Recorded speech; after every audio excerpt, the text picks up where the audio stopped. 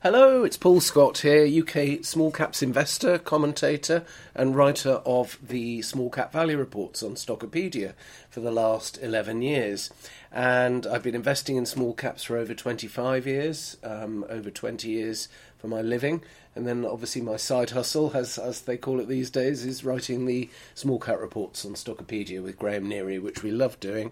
I've been balancing up having visitors this week with work. My brother and sister-in-law came down to stay with me, so I think I managed to pull it off. I was getting up at 6:30 and writing the Stockopedia reports in the mornings, and then in the afternoons we were out and about, went on a really, really nice pleasure cruise around Poole Harbour, which is just on the doorstep here where I live in Bournemouth. There's really so much to see and do around here. You don't really need to go on holiday when the weather was nice. And then I had lots of nice meals and plenty of wine in the evenings. So very nice week. Anyway, let's get on to... so I'm recording this on Saturday the 6th of August. I'll try not to drop any T's or G's in this podcast this week. So let's look at Monday's report then. This is the 21st of August 2023. Graham and I looked at 5 companies. Now, the first one I looked at was Robert Walters, RWA. Now, this was actually, they'd reported interim numbers some time ago, and I hadn't got round to looking at them, just time pressure, not deliberate. The results came out on 1st of August, so over 3 weeks ago. So I looked at these H1 results, and I've always thought Robert Walters was a really quality growth at reasonable price type of share, but I must admit I'm having my doubts now. These H1 results were really surprisingly weak. Profit before tax fell 70% in H1.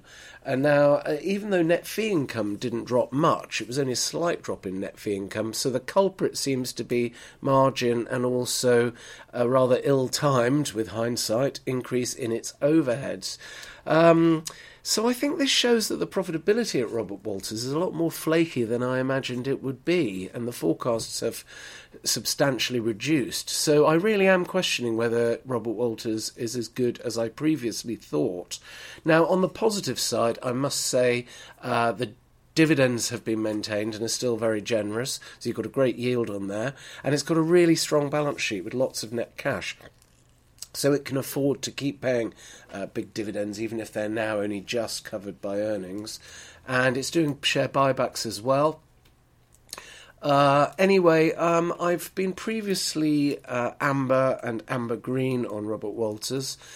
We were green previously, but we turned a little bit more neutral on it, I think in June, when the first signs of a trading downturn were announced. So obviously we have to reflect that in our colour coding of how we view them. They're only personal opinions, they're not Stockopedia opinions as such. That has its own system, of course, the stock rank system, which is brilliant.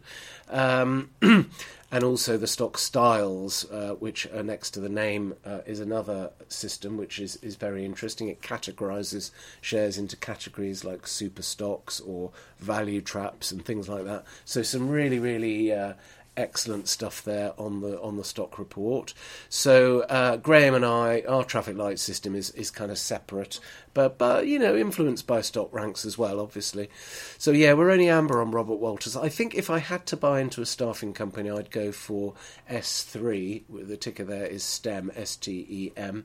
It just feels too soon though to me. I think there are very clear signs now emerging in some sectors that the economy really does seem to be slowing down now. We're seeing that very much now with the house builders, which I'll come on to next. But also recruiters are starting to say in the Outlook comments that, the labour market is definitely softening now. And I think the Bank of England's policy hikes, aggressive interest rate hikes, are clearly now impacting and slowing the economy.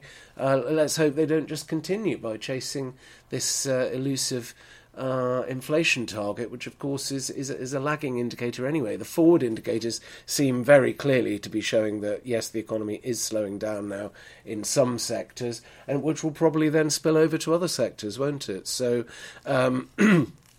I think we can forget any H2 recovery in the economy. This is what companies are generally telling us now. Probably, hopefully, a short and mild recession now seems to be where we're heading. And that's not necessarily bad for all companies. You know, plenty of companies do well in recessions, even in weak sectors. So, and of course, valuations in small caps are already pricing in a recession. So I don't see any reason to panic on this. But certainly, you know, the facts and figures are deteriorating. So my view has deteriorated. That's the only way to look at things, isn't it? So moving on next. So Robert Walters, not madly keen on that one. Moving on next to Crest Nicholson, CRST. This is a house builder that Graham reported on. It issued a profit warning. Again, no great surprise. And the share price dropped because we know the housing market is rapidly slowing because people can't afford to buy because of the 6% mortgage rates that they're being quoted. So it's obvious. We all know that the house builders are going to have a bad year. They've already told us. But it does seem to be that it's actually got worse than they thought. So Crest Nicholson was down 14% to £1.67. Now that values it at 430 million. Now, as Graham pointed out, the net tangible asset value is almost double the market cap. So you're getting astonishing asset backing there. But as one of the readers pointed out, say a 10% drop in house prices would feed through to a much larger drop in land prices. He reckoned 30% drop in land prices because it's the sort of residual element of how they do their sums in terms of how much money they're going to make on property development. So you could see quite a big drop in net tangible asset value if house builders have to write down their land holdings to lower valuations, which is what happened in 2008, I seem to recall. So net tangible asset value on these house builders is not necessarily fixed. It can drop, and quite a lot, but it's not a threat to solvency with any of them, I don't think, because they've got such strong balance sheets now, and most of them have net cash, whereas in previous housing downturns they've been laden with debt and almost gone bust. That's not going to happen this time, even if you have a severe drop in house prices, because they're so well capitalised. So Crest Nicholson, we think, looks interesting. Graham's green on it just because of the deep value there. Although obviously we're looking more medium term. We don't know what's going to happen in the short term. So Graham also looked at DP Eurasia NV. This is the thing that's a Domino's Pizza franchisee in Russia and Turkey. Well, anyway, the Russian subsidiary is being cut loose. It's being put into bankruptcy, which Graham thinks is good news because the losses associated with that part of the business are now gone. It's written off. And Graham thinks the remaining business in Turkey looks quite interesting, worth a second look. He's said here, he's amber on it. Now, he also mentioned something briefly about 888 Holdings, which Graham personally owns, he says. He just flags up that the consortium that took an interest in it and caused the share price to spike are now selling down their holdings, so there could be an overhang there at 888. Oh, and a postscript, a sad end, but very predictable ending, really, for Fulcrum Utility, FCRM. This has been a complete disaster, unfortunately. We turned negative on it. It was a potential turnaround, but what management said about how they would turn it around turned out to be wildly inaccurate and over-optimistic, and it's really been a total disaster, and it's been propped up with convertible loans by shareholders, including Mr. Mills at Harwood, who certainly gets his pound of flesh out of distressed situations. So they're delisting it, which makes sense. There's no point in having a listing now. The market's not interested in refinancing. Pity, because actually I looked at the accounts, the most recent accounts, and it's actually not a terrible business. I think it just ran out of money at the wrong point in time, and no doubt they'll probably delist it, turn it round, and then refloat it for 100 million or something. That's what Harwood's done in the past. I mean, good luck to them. If other shareholders are not prepared to stand their ground and put more money in, then it's winner take all, isn't it? So that's the end of that one, so we won't have to waste your time reporting on that one again. No, most of the reader comments on Monday were about the house building sector. Lots of interesting perspectives there. Thank you for that. Also, various readers are talking about market illiquidity at the moment and pricing anomalies, even on some quite large shares where we're seeing bizarre pricing anomalies, apparently on Monday.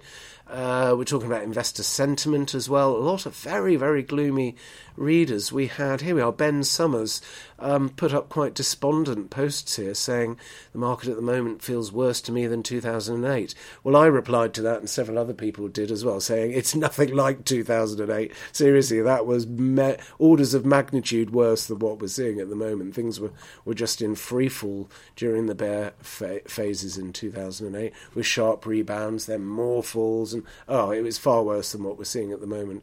Although I think AIM is down something like, is it 45% from its 2021 high? So, I mean, certainly small caps have been horrendous, haven't they? But we're getting the value. And I think a lot of it is driven by fund managers with redemptions becoming forced sellers. That only goes on for so long. We had a similar thing in 2002, and when it eventually ended, there was amazing value. And 2003, I think I mentioned before, was my best ever year. I made absolutely spectacular returns in 2003. So, you've always got to look ahead and think, well, actually, these grim conditions that we're seeing at the moment won't last forever, and you can it's where you sow the seeds of your big future winners, I think, when you're buying from people who are selling for irrational reasons. Companies that are performing well, they're selling because they need the liquidity, not because they want to sell. Well, that's a marvellous opportunity. Now, I responded, Ben said to me here, do you actually make money, Paul, long term on the market? And I've replied to him, yes, I do. Very much so. I mean, obviously I've had feast and famine with the spread bet accounts, but my ungeared portfolio has achieved, which I've never really focused on that much. I've only started to focus on it recently because I've shut down my geared accounts. It's too stressful using gearing. So anyway, yes, I've achieved 14% per annum compound since 2012, which I'm not at all happy with. It should have been much, much higher than 14%. I think 20% plus compound is achievable in small caps. You'll get the odd year where things go wrong. I know plenty of people who achieve similar or higher numbers to what I've achieved. Now, you might think, well, 14% isn't very good, but think again, because I've just put a little spreadsheet up here. It's the golden power of compounding. I mean, with my own portfolio, in the 11 years since I've been managing my own SIP, I've achieved 14% per annum compound. Doesn't sound much, does it? Well, think again. Because in 11 years, that means the original, if we say 100, it wasn't 100, but if we say 100 grand just for the sake of argument, would be 423 grand after 11 years, putting no extra money in, just the compounding effect of 14% per annum in 11 years goes from 100 to 423. And by the time you're at year 16, it's up to 814 from the original 100. And you're making 100 grand per annum, gain. So by year 16, your annual gain is the same as your original entire portfolio. And you're a millionaire by year 18. That your 100 grand has grown to 1,058,000, and then you're up to well over 1.5 million by year 21. So you don't need spectacular gains. 14% is a very respectable return if you can achieve that. Let's pop a different number in there. Let's put it to 20%. Yeah, I mean, the numbers are absolutely off the scale if you can achieve 20% per annum compound, which is a tough ask, but I do know people who have achieved that, and you can turn 100 grand in 20 years into 3.8 million if you compound at 20% per annum. So it just shows, I think, those steady, respectable returns, if you can achieve that in small caps, it is doable, and you can do very, very well in small caps. So I remain extremely positive about small caps. I'll caveat that by saying, obviously, most of them are rubbish. So you have to screen out. Small caps investing is really a selection process where you just screen out everything unless it's really, really good in terms of risk reward. And the best investors I know do that. They tend to have fairly concentrated portfolios. They pick their spots and they're happy sitting in cash if they can't find anything that delivers the right risk reward. It's all about discipline. I haven't got the right personality for this personally. I get too excited, I take the wrong risks and so on. So I'm not suited to be doing small cap investing at all really, but I still manage to do okay in the long term. And as I mentioned to Ben, who queried me on it, I've made a lot of money from the market over the long term. It's been feast or famine, but you can make good money from the market long term if you're disciplined in your approach. And there are lots of different approaches that work.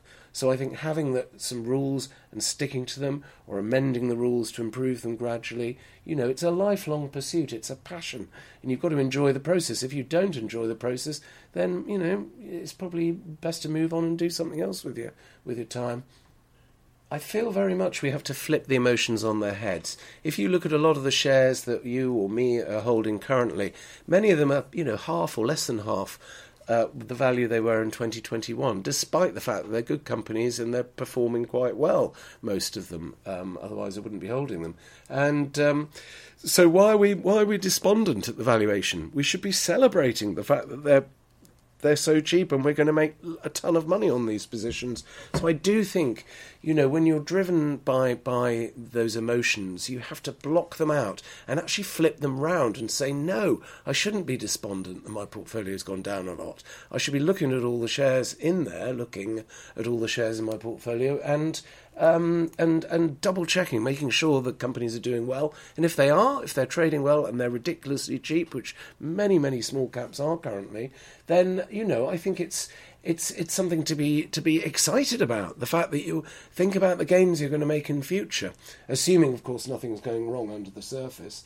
Fighting those natural instincts and emotions and actually flipping them round, I think is a good strategy. So much of investing is actually about psychology, isn't it? It's learning to control and manage your own emotions is a vital skill. Right, on to Tuesday then. Now, Seeing Machines, Graham looked at. This is the camera's clever software that tracks your eyeball movements for driver and pilot alertness. Been going for donkey's years, promising jam tomorrow all the time. Losing money all the time, lots of fundraisers. So Graham's read on it. I mean, there are signs of progress here. It is achieving revenues ahead of expectations, it says here. But Graham flags up the fact that they really seem to report rather deceptively, I think. They're trying to present a misleading picture on the cash side of things. But Graham flags up it's still got continued cash burn and it's got debt, which it sort of glosses over. So we don't like misleading style announcements from Seeing Machines and other companies. So that's one of the reasons Graham's read on that. I've been in and out of this share myself before, but I don't know. I mean, it's making progress, but would I pay 240 million for Seeing Machines? No way. Graham also looked at Frenkel Topping, which always sounds like some sort of dessert, doesn't it? Like Angel Delight or something. Have you, you've got a pack of Frenkel Topping in the cupboard? Well, actually, it's a financial services, professional services group. I did meet management years ago, and it was something to do with, I think they help disabled people and people who've been in accidents, who've received large compensation for bodily injuries and so on. Frenkel Topping specialises in providing investment and advice services for them, which sounds a good thing to do. And its trading update was in line. Graham's amber on it, so no great shakes there. Now, I looked at Cakebox. This is another one with misleading reporting, which I really did take them to task over. There was an AGM statement which was quite positive, actually. Acceleration in store revenues is reported. Like-for-like sales have improved. They're franchise stores, remember, with Cakebox. These are egg-free cakes. I always wonder why they don't do diabetic cakes as well. I'm diabetic myself, and actually I've just gone on some new medication this year. I've been battling with it for 3 years, and it has some pretty unpleasant symptoms. But the new pills I started 2 weeks ago have really worked. And I prick my own finger now with a blood testing device, and my readings are within the normal range now, which is wonderful, isn't it? So I'm really happy about that, and I definitely feel better. So, but you can't get low or zero sugar cakes or biscuits or anything. You can't get them anywhere, and yet 10% of the adult population, I think, certainly the over 50s anyway, are diabetic. It's because our food is so laden with sugar. We're being poisoned by these food companies. Why on earth don't they start bringing low or zero sugar ranges generally? But I think there's a big opportunity there for Cake Box, so I hope they do that. Anyway, they say some of the ingredients have fallen in price, in particular cream, fresh cream, so that's encouraging. But they're passing that on to the franchisees with lower fees to help them rebuild their margins. Now, this is what really miffed me about Cake Box. They changed the wording. In last year's AGM statement, they said they referred to profit against market expectations, which is the whole point of a trading update. This year, they changed the wording to say that revenues were in line with market expectations. Well, do they think we're stupid, that we're not going to notice the change? I think that's so bad.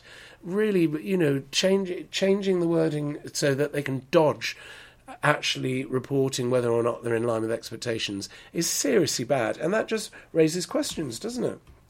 Makes you think, well, then maybe they're not as confident as they were, and so they don't want to commit to meeting market expectations. So that I thought that was appalling. So I'm very, very unhappy with Cake Box reporting there, particularly as it comes along with a whole series of trust issues with this company in the past. Now, they've got, with dodgy accounts, a former FD who dumped millions of pounds worth of shares just before, a scathing audit report. It's got a horrible history. But they seem to have put their house in order with a new FD who's doing it, and they're professionalising their operations. So I think Cake Box is doing a lot of things to put it right. And it's a fundamentally good business, I think, Cake Box is. But they always seem to score stupid own goals. And this was the latest one where they tried to dodge the question of... Now, the bull story is that there's an Australian cheesecake company sniffing around Cake Box and wants to bid for it, and a price of £1.60 was mooted. But of course the founders, the family, control Cake Box, and nothing's going to happen without their consent. And why would they want to sell down at £1.60? It doesn't make any sense to me, so I'd be very surprised if a bid does come through on Cake Box. But as I say, maybe I'm overthinking it, but they just seem to... score too many own goals for my liking, which is a pity because I do like the business. I'd like to own some Cake Box shares, but I just don't trust the company because it keeps doing these bad things. Now, in terms of things we didn't look at on Tuesday, Lookers reported interims. Now, that is in a takeover bid situation, but I did report on that on Friday's report, so that's been ticked off. And Annexo, which is the ambulance-chasing credit hire and compensation legal business, the interims for that, I actually covered those in Wednesday's report, so we'll come on to that. So the only thing we didn't cover on Tuesday was Empresaria, which is a tiny little very strange collection of staffing businesses, 20 million market cap, so very small, and the share price hasn't moved much, so I don't think we've missed anything there. I'm not particularly keen to report on tiny staffing firms at the moment because the whole sector seems to be going into a downturn, so, Right, on to Wednesday's report. This was the 23rd of August. I looked at Cohort. I should disclose this is a personal holding of mine. This is a collection of 6 defence businesses. Very, very good interview I did with the CEO recently, Andy Thomas, who I think comes across really, really well. 200 million market cap. He's been there about 15 years as the CEO. Very good track record as well of acquisitions, selective, careful acquisitions they do every now and again. So really nice business and very reasonably priced, I would say. Forward PE is only 13 times on Cohort. Great visibility with a huge order book. Nearly all of the current year's revenues are kind of already contracted. It's got high quality scores. I like everything about it, really. Reasonable and well-covered dividends, strong balance sheet, experienced management. I put here, what more could I ask for? So, yeah, I really like Cohort. Now, why did I mention this? Oh, yes, it announced another big contract win. This, I think, is the 7th contract win this year. Quite substantial size as well, so that adds even more visibility. Doesn't seem to have moved the forecast, so looks like it was in the pipeline. But it reassures, doesn't it, when you get contract win announcements? So that's good. I like Cohort a lot, and that had been drifting down. I bought at the wrong point. I paid too much for them, unfortunately, but I don't care because I'm going to just hold it long term anyway. You know, if I paid 10% too much for it, it doesn't matter. I'm not bothered. So that one, I've coloured that green. I like Cohort a lot. I don't think it's going to do anything in the short term, but I think, you know, in a bear market, but I think that is a fundamentally mispriced share. In the past, it's always had a much, much higher rating. So I think there could be 30, 40, 50% upside on it when the next bull market really gets cracking. So yeah, Cohort I like. Traxys. Now this is a very nice company we've covered for many, many years. TRCS used to be run by John MacArthur, who's a great guy. Everyone likes John, and a very disciplined acquisitions man. Didn't seem to put a foot wrong, really, with Traxys. Now, it issued an inline trading update. Graham looked at this. Graham's amber on it. We think it's quite good. It's had a good recovery. It does rail and niche rail software and other things related to transport, like measuring, you know, flows of people in going through stations and all sorts of bits and pieces. For a strange little group, really, of odd companies, but all transport linked, so there is a theme there. Anyway, it's finished July 2023 year end in line with expectations. Growth in cash held back by acquisition payments. These are now in the rear view mirror, Graham says. We do think Traxys shares are generally overpriced, but actually it's come down quite a lot. It's £7.78 now. Still pricey, but Graham's saying he thinks it's fairly valued now, so that's okay. Now, one I looked at next, I really, really dislike this. This is Anexo, which I mentioned a moment ago. Oh, excuse me. This is ANX. This is the ambulance chasing business. It muscles into car accidents and provides a credit hire car to the no fault party, and it then attacks the insurance company with a large claim, which have to be negotiated and reduced and so on to get the money. Anyway, the big problem. This reminds me so much of Accident Exchange and Quindel, which were both credit hire and compensation companies that went spectacularly wrong for the same reason in both cases, that they couldn't collect the cash in. They ended up with a receivables book that got bigger and bigger and bigger and bigger until they ran out of cash. Well, Anexo, it looks exactly the same to me. It's got a vast receivables book, over 200 million, and it looks like it's maxed out pretty much every form of debt it can get hold of. I think it looks awful. Absolutely dreadful. Although I have to say, to be fair, the interim results did show an improvement in cash flow in H1. But if you look at the prior year, nearly all the profits got swallowed up in increased receivables. So there was no cash profits at all. And that's what happens in this sector with the more aggressive ones. The only firm in this credit hire space that is any good, I think, is Reddy Northgate, which of course merged with the van hire business, so dilutes the risk of the credit hire business. But they work collaboratively with insurers, and they get paid in about 4 months when I last looked at it. Well, Anexo is not getting paid for 18 months, so it's got all this money tied up in receivables. And if you look at the notes to the account, you can see that they make enormous write-offs from the receivables.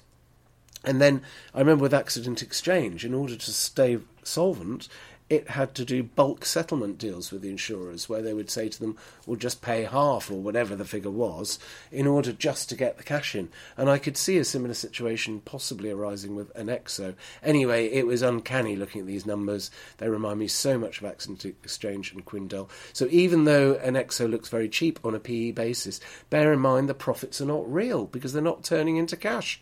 So the PE could be 1, and it wouldn't be cheap because the profits don't turn into cash. So I think be very, very careful with this one. Although I do caveat my comments by saying this could be a trading punt. If you just see it as a gambling chip and just say, well, actually the chart seems to be firming up, which it does.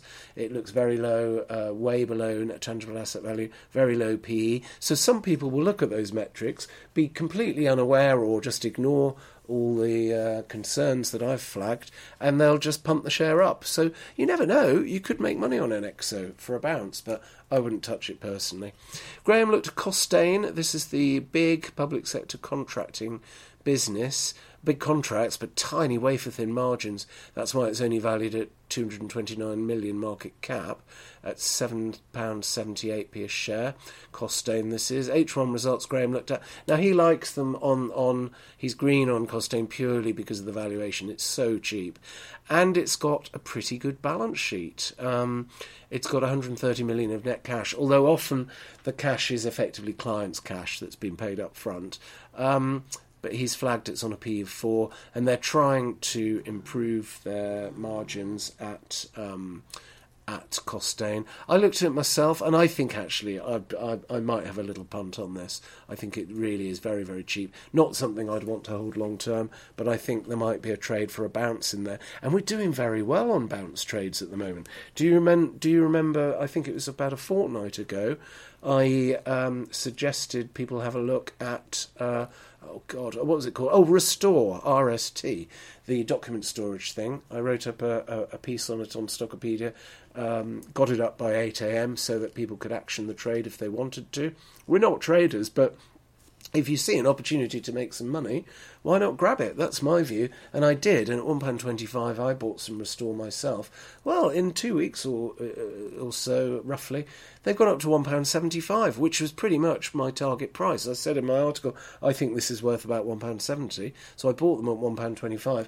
I'm now out of Restore. I started selling at about £1.60 and just sold in several tranches because I needed the money for other things. And it had achieved what I'd wanted and thought it would achieve. So there are good trading opportunities at the moment, and if you've got the time and you can monitor the prices and so on, I think it's worth doing that as a little bit of a side hustle. That's basically the only way I'm making money this year. I'm making good money this year actually on 2 things: takeover bids. I've had my biggest position has been bid for twice now. Seraphine and BOTB. I made good money on both, spectacular money on Seraphine actually, but that was luck because you never know that a bid is actually going to happen, do you? And the other thing I've made money on this year is these bouncing trades. Tiny Build I did very well on, buying at I think an average of 7.5p and selling at about 12.5p. So that was good actually. I did well on that one. The Restore I did quite well on.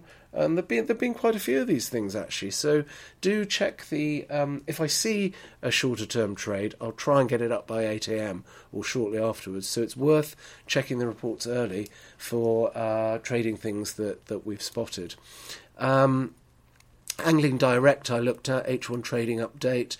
I'm amber on this. It's bounced a lot. It was one of my top share picks for 2023 back in early January, and it's up about 40%, so that's very nice. I think the valuation now is probably up with events. It's got a 17 million cash pile at Angling Direct, which obviously sells fishing gear from shops and online. Hardly makes any margin though, only 0.9 million PBT expected for the full year, which does make me wonder what's the point. If you can't make money selling fishing gear, why the hell are you opening more shops? I think it needs to really think again. 31 million market cap, as I say, 17 million net cash pile. They should do something else with the money. Diversify, go into something that actually can make a decent return on the money, I think. So I don't think I'm not as keen on it now. It's risen 40-odd%. I think maybe that's something to think about top slicing. You never know what might happen with it. Maybe you could get maybe some sort of reverse takeover of it with new management, new shareholders coming in and saying, right, we're going to do something more exciting with the cash. So you never know. And at least management aren't burning the cash. So Angling Direct, quite interesting, I think. Oh, and looking at the to-do list on Wednesday, we covered everything. Yay! So that's good news. It is quiet, obviously, in August, isn't it? But it's rather nice. Then you can get outside and enjoy the sun when it puts in an appearance in the afternoon. So, yeah. Right, on to Thursday. We covered 4 companies. I've just realised I forgot to update the agenda, so I'll have to make a note and do that. So what did we look at? Graham looked at Sophion. This is the software business, ticker SPE. This was very popular with private investors a couple of years ago. But its numbers haven't been great from it, and it's doing this SaaS transition thing, where they stop taking on perpetual licenses and getting the profit up front, and instead move on to monthly charges. I understand the rationale for that you get much more reliable income stream, less risk of profit warnings and so on, but you have a 5-year transition basically which suppresses profitability. So you might have good growth underneath, but it's not apparent in the numbers, and I haven't got 5 years worth of patience personally. So interim results were in line. It's 58 million market cap, Sophion is. What's he saying here? Yeah, limited organic growth, capitalises quite a lot of its costs, some contract lumpiness still, but Graham thinks the valuation is getting close to value territory now. May already be there, he says. I had a look at it myself. I don't think it's particularly good value myself.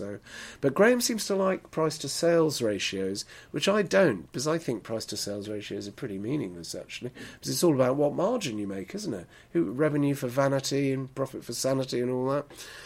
Or is it cash for sanity? I can't remember. Anyway, that was Sophion. Now, I looked in depth at Macfarlane, MACF. This is a Scottish-based packaging distributor. It does a little bit of manufacturing as well, but it's mainly distribution. Now, I've always liked this company, and I don't understand why the shares are so low. It's only £1.10 a share, even though it looks like it's going to make about 12 pence earnings this year. And so I thought I'll have a deep dive into this and really go through the interim numbers in a lot of detail, which is what I enjoy doing, rather than flitting from one thing to another. It looks really cheap. I came across we've covered this before, but I flagged up how it doesn't adjust out the amortization charge for its acquisitions, which nearly every other company does. So when you do that, actually the profits are 20% higher than the reported profit number, which means that it's some people might be missing that and not realising how cheap it is.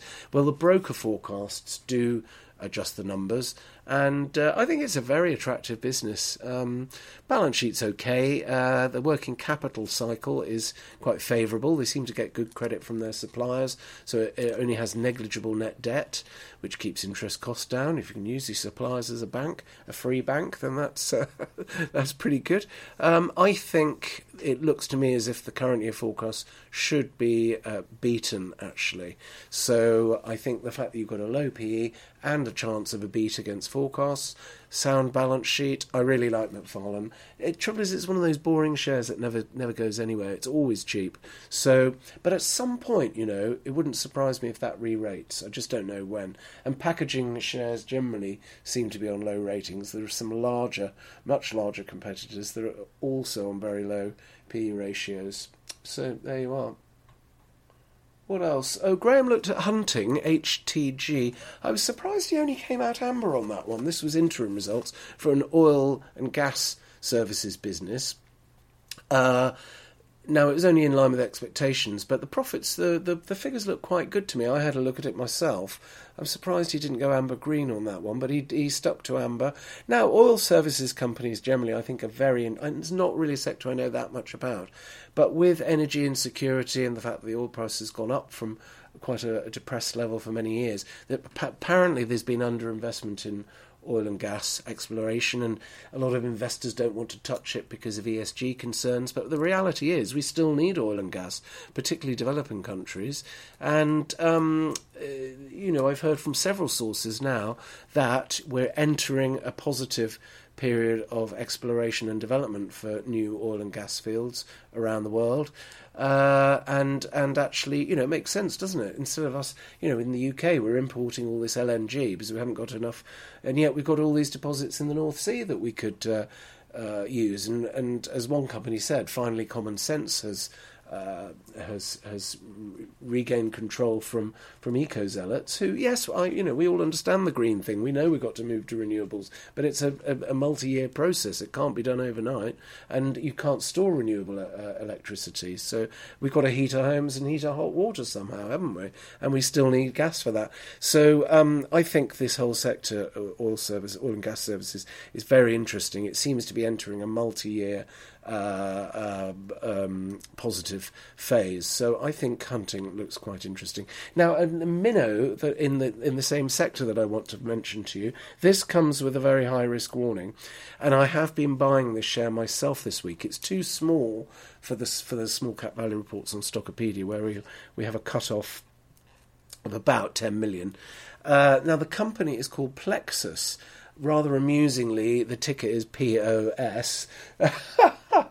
As lots of people have quipped, I hope that's not an omen. Now, anyway, I have been buying quite a lot of these. I think I've been pushing up the price against myself because I keep nibbling at it, buying smallish chunks of shares repeatedly this week. Very high risk. So this one is, it's one of these things where the company, looking back at the company's history, I haven't finished my research yet, but the company was profitable. But then in 2014, the oil price started to crash, and exploration and that side of things that Plexus relied on withered away, and it went from making about 5 million a year profit to making heavy losses, and it almost went bust, actually. And now what it does, Plexus, it does very innovative wellhead sealing devices for the wellheads, which are meant to be best of breed, that stop methane escaping from oil wells. Now, this is something that apparently is now becoming a hot potato. American law has changed, apparently, to now start requiring oil and gas companies to not just continue allowing methane to escape, but to actually contain it. And Plexus has the product that does that. Now, also, they had to survive. They had to sell off their IP a few years ago and had a 3-year non-compete clause. Now, the 3-year non-compete clause has now ended, and they are in development with Schlumberger. Yes, I said it correctly. Schlumberger, a huge oil services giant that has licensed their technology and is going to go to market with it fairly imminently, which means that there's... and there was an RNS saying that Schlumberger have extended the licensing deal with Plexus for another 6 years. So basically, the history of the company is horrendous in recent years, and it almost went bust. I saw in the audit report, the CEO, who's mid-70s, he founded the company nearly 40 years ago. So this has been his life's work. Presumably, I would imagine he's going to want to retire at some point. I haven't spoken to him yet. But yes, so the non-compete clause has now expired, so they can basically get back into their core activity again, and they've modified and improved the product further. It's all IP protected, that Plexus has the patents for and the know-how. It's got a team of about 35 people up in Aberdeen. I think there are green shoots here. Oh, and the other thing, this was really why I bought into it.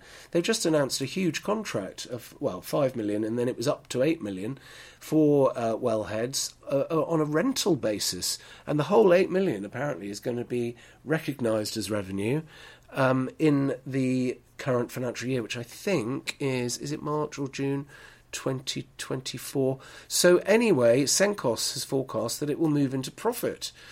Now, the market seems to have largely ignored this. Shares bottomed out at about 3p, and they've been going up in a sort of stair-step move up to about 6p. But I think it was me who pushed it up from 5 to 6p, because I just kept buying this week. So I am a bit worried that, I was getting the stock, so there is a seller in the market. Maybe I'll back off a bit and let it drift down again before buying any more. But I do think Plexus looks very, very highly speculative. The CEO, that was it. The CEO, to get the audit report signed off, the CEO had to offer a £3 million loan facility for the company's use if it needed it, which is very unusual. Also, the CEO and I think the elderly chairman as well provided 1.5 million in funding last autumn to prop the thing up. So you couldn't, and they're major shareholders. They own about, I think, 60% of the company. So you have got concentrated shareholder risk. Small shareholders could get stuffed if they do a deal off market or something. So, this thing carries a lot of risk, Plexus does. But I think the upside on it, this could be a 10-bagger if... because it's been valued at nearly 200 million in the past. So, if they win more contracts and the higher contracts, I don't know what the margin on them is. I think they can get the kit made to order fairly quickly, they said in the narrative. I need to do more work on it. So it's high risk, but I think potentially high reward. So please do your own research on Plexus. Don't just blindly buy it on my say-so, because I'm not a sector expert. I don't know anything about the oil services sector. I just think the combination of super low market cap of 5 million and a major order that's just been announced... and Cenkos forecasting a move into profit based on that order, so it's not wishful thinking. This could be really interesting. And I think they said they received a couple of million in milestone payments up front from the big rental order.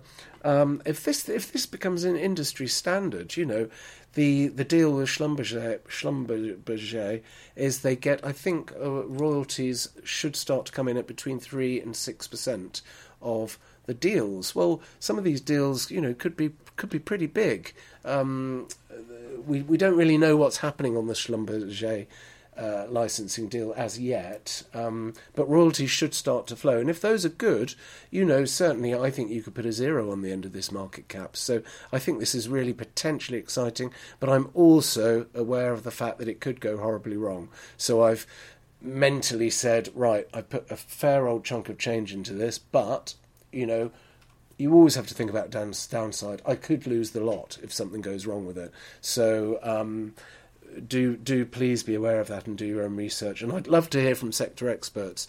And, everybody thinks Plexus is a piece of shit. So the ticker is... and in those situations, I've done very well on one or two things like that in the past, where everybody thinks it's just terrible and have written it off. Then suddenly big contract wins start to come through. That's how I did a major multi-bagger 20 years ago with Indigo Vision, which 30 bagged, and I bought 8% of the company when it was 2 million market cap. So you can do the sums. I made a lot of money out of that. So I'm wondering if Plexus might be a similar type of thing. Off the radar company, tiny market cap, suddenly big orders start rolling in. Well, one big order has emerged. I just hope it's not another WANdisco where the orders are fictitious, so I'm taking the same risk again, aren't I? Anyway, there we are. That's Plexus. Have a look at it. Let me know what you think. I want to hear bearish views on it. I know there's a very strong bear case because it's had a disastrous track record in recent years. But it looks like it's turning the corner to me. I had a quick look at Benchmark Holdings, BMK. This is the thing that does aquaculture biotech. For salmon, I think, salmon lice and various other things. I thought the Q3 results look pretty dreadful. It's in line with market expectations, it says, but it's the valuation that's dreadful. And it's loss-making. It just makes losses every year, and it's forecast to make a small maiden profit of 1.6 million next year, but it's valued at 280 million, Benchmark is. Why? And it's got lots of gross debt. I just think it looks awful. So obviously there's some smart investors on the shareholder list, so there's obviously something there which isn't obvious from the figures that Benchmark has put out. So do let me know if you think it's the best thing since sliced bread walked through the door, because I can't see it myself. Stuff that we didn't get round to looking at, apologies. James Cropper, this is the paper thing. It said ahead of expectations, but profit before tax was actually down on last year, so I couldn't really see anything particularly exciting there, so I skipped that one. Tribal interims, I look at them tomorrow, so we'll come on to that. And Red Centric prelims, I didn't cover them, so I don't really understand that company very well. So that's Thursday. Right, Friday, my visitors left mid-morning, so I really focused on the report and caught up with nearly all of the things I wanted to catch up on, so that was great. CMC Markets put out a profit warning. This is the spread betting firm. I looked at it. Graham normally looks at this, so I had to look at it. I spent a couple of hours on it because I'm not familiar with the company. I think this looks really oversold, so I've marked it green, despite the fact that it put out a profit warning. It dropped 15% down to £1.04. Now, now trading is poor and has deteriorated, but it's still profitable. But the main thing is net tangible asset value is now above the market cap. And the assets are all liquid assets. So theoretically, it's at it's valued at less than the shutdown point, where you could just close the business. All the assets and liabilities would turn into cash, and you'd have more than the market cap in cash. Now, it's majority owned by Peter Cruddas, 60-odd%, I think. I've said here I think it looks astonishingly cheap for a possible recovery in due course. Not on a PE basis, of course, but on a tangible asset value basis. We had a very good to and fro in the reader comments. Some of the readers flagging potential regulatory issues, risk. Is it structurally declining in some way? Interest rates are much higher, which makes spread betting a lot more expensive. Maybe some private punters have just given up, as indeed I have, and closed their spread betting accounts. I don't know. So there are some question marks over it, but I think CMC Markets looks crazily cheap. So I think that's definitely worth you having a look at, and weigh up, obviously, as always, weigh up in your own mind how you regard the risk. If it's this cheap, maybe the market is telling us that actually, you need to be careful with it. I don't know.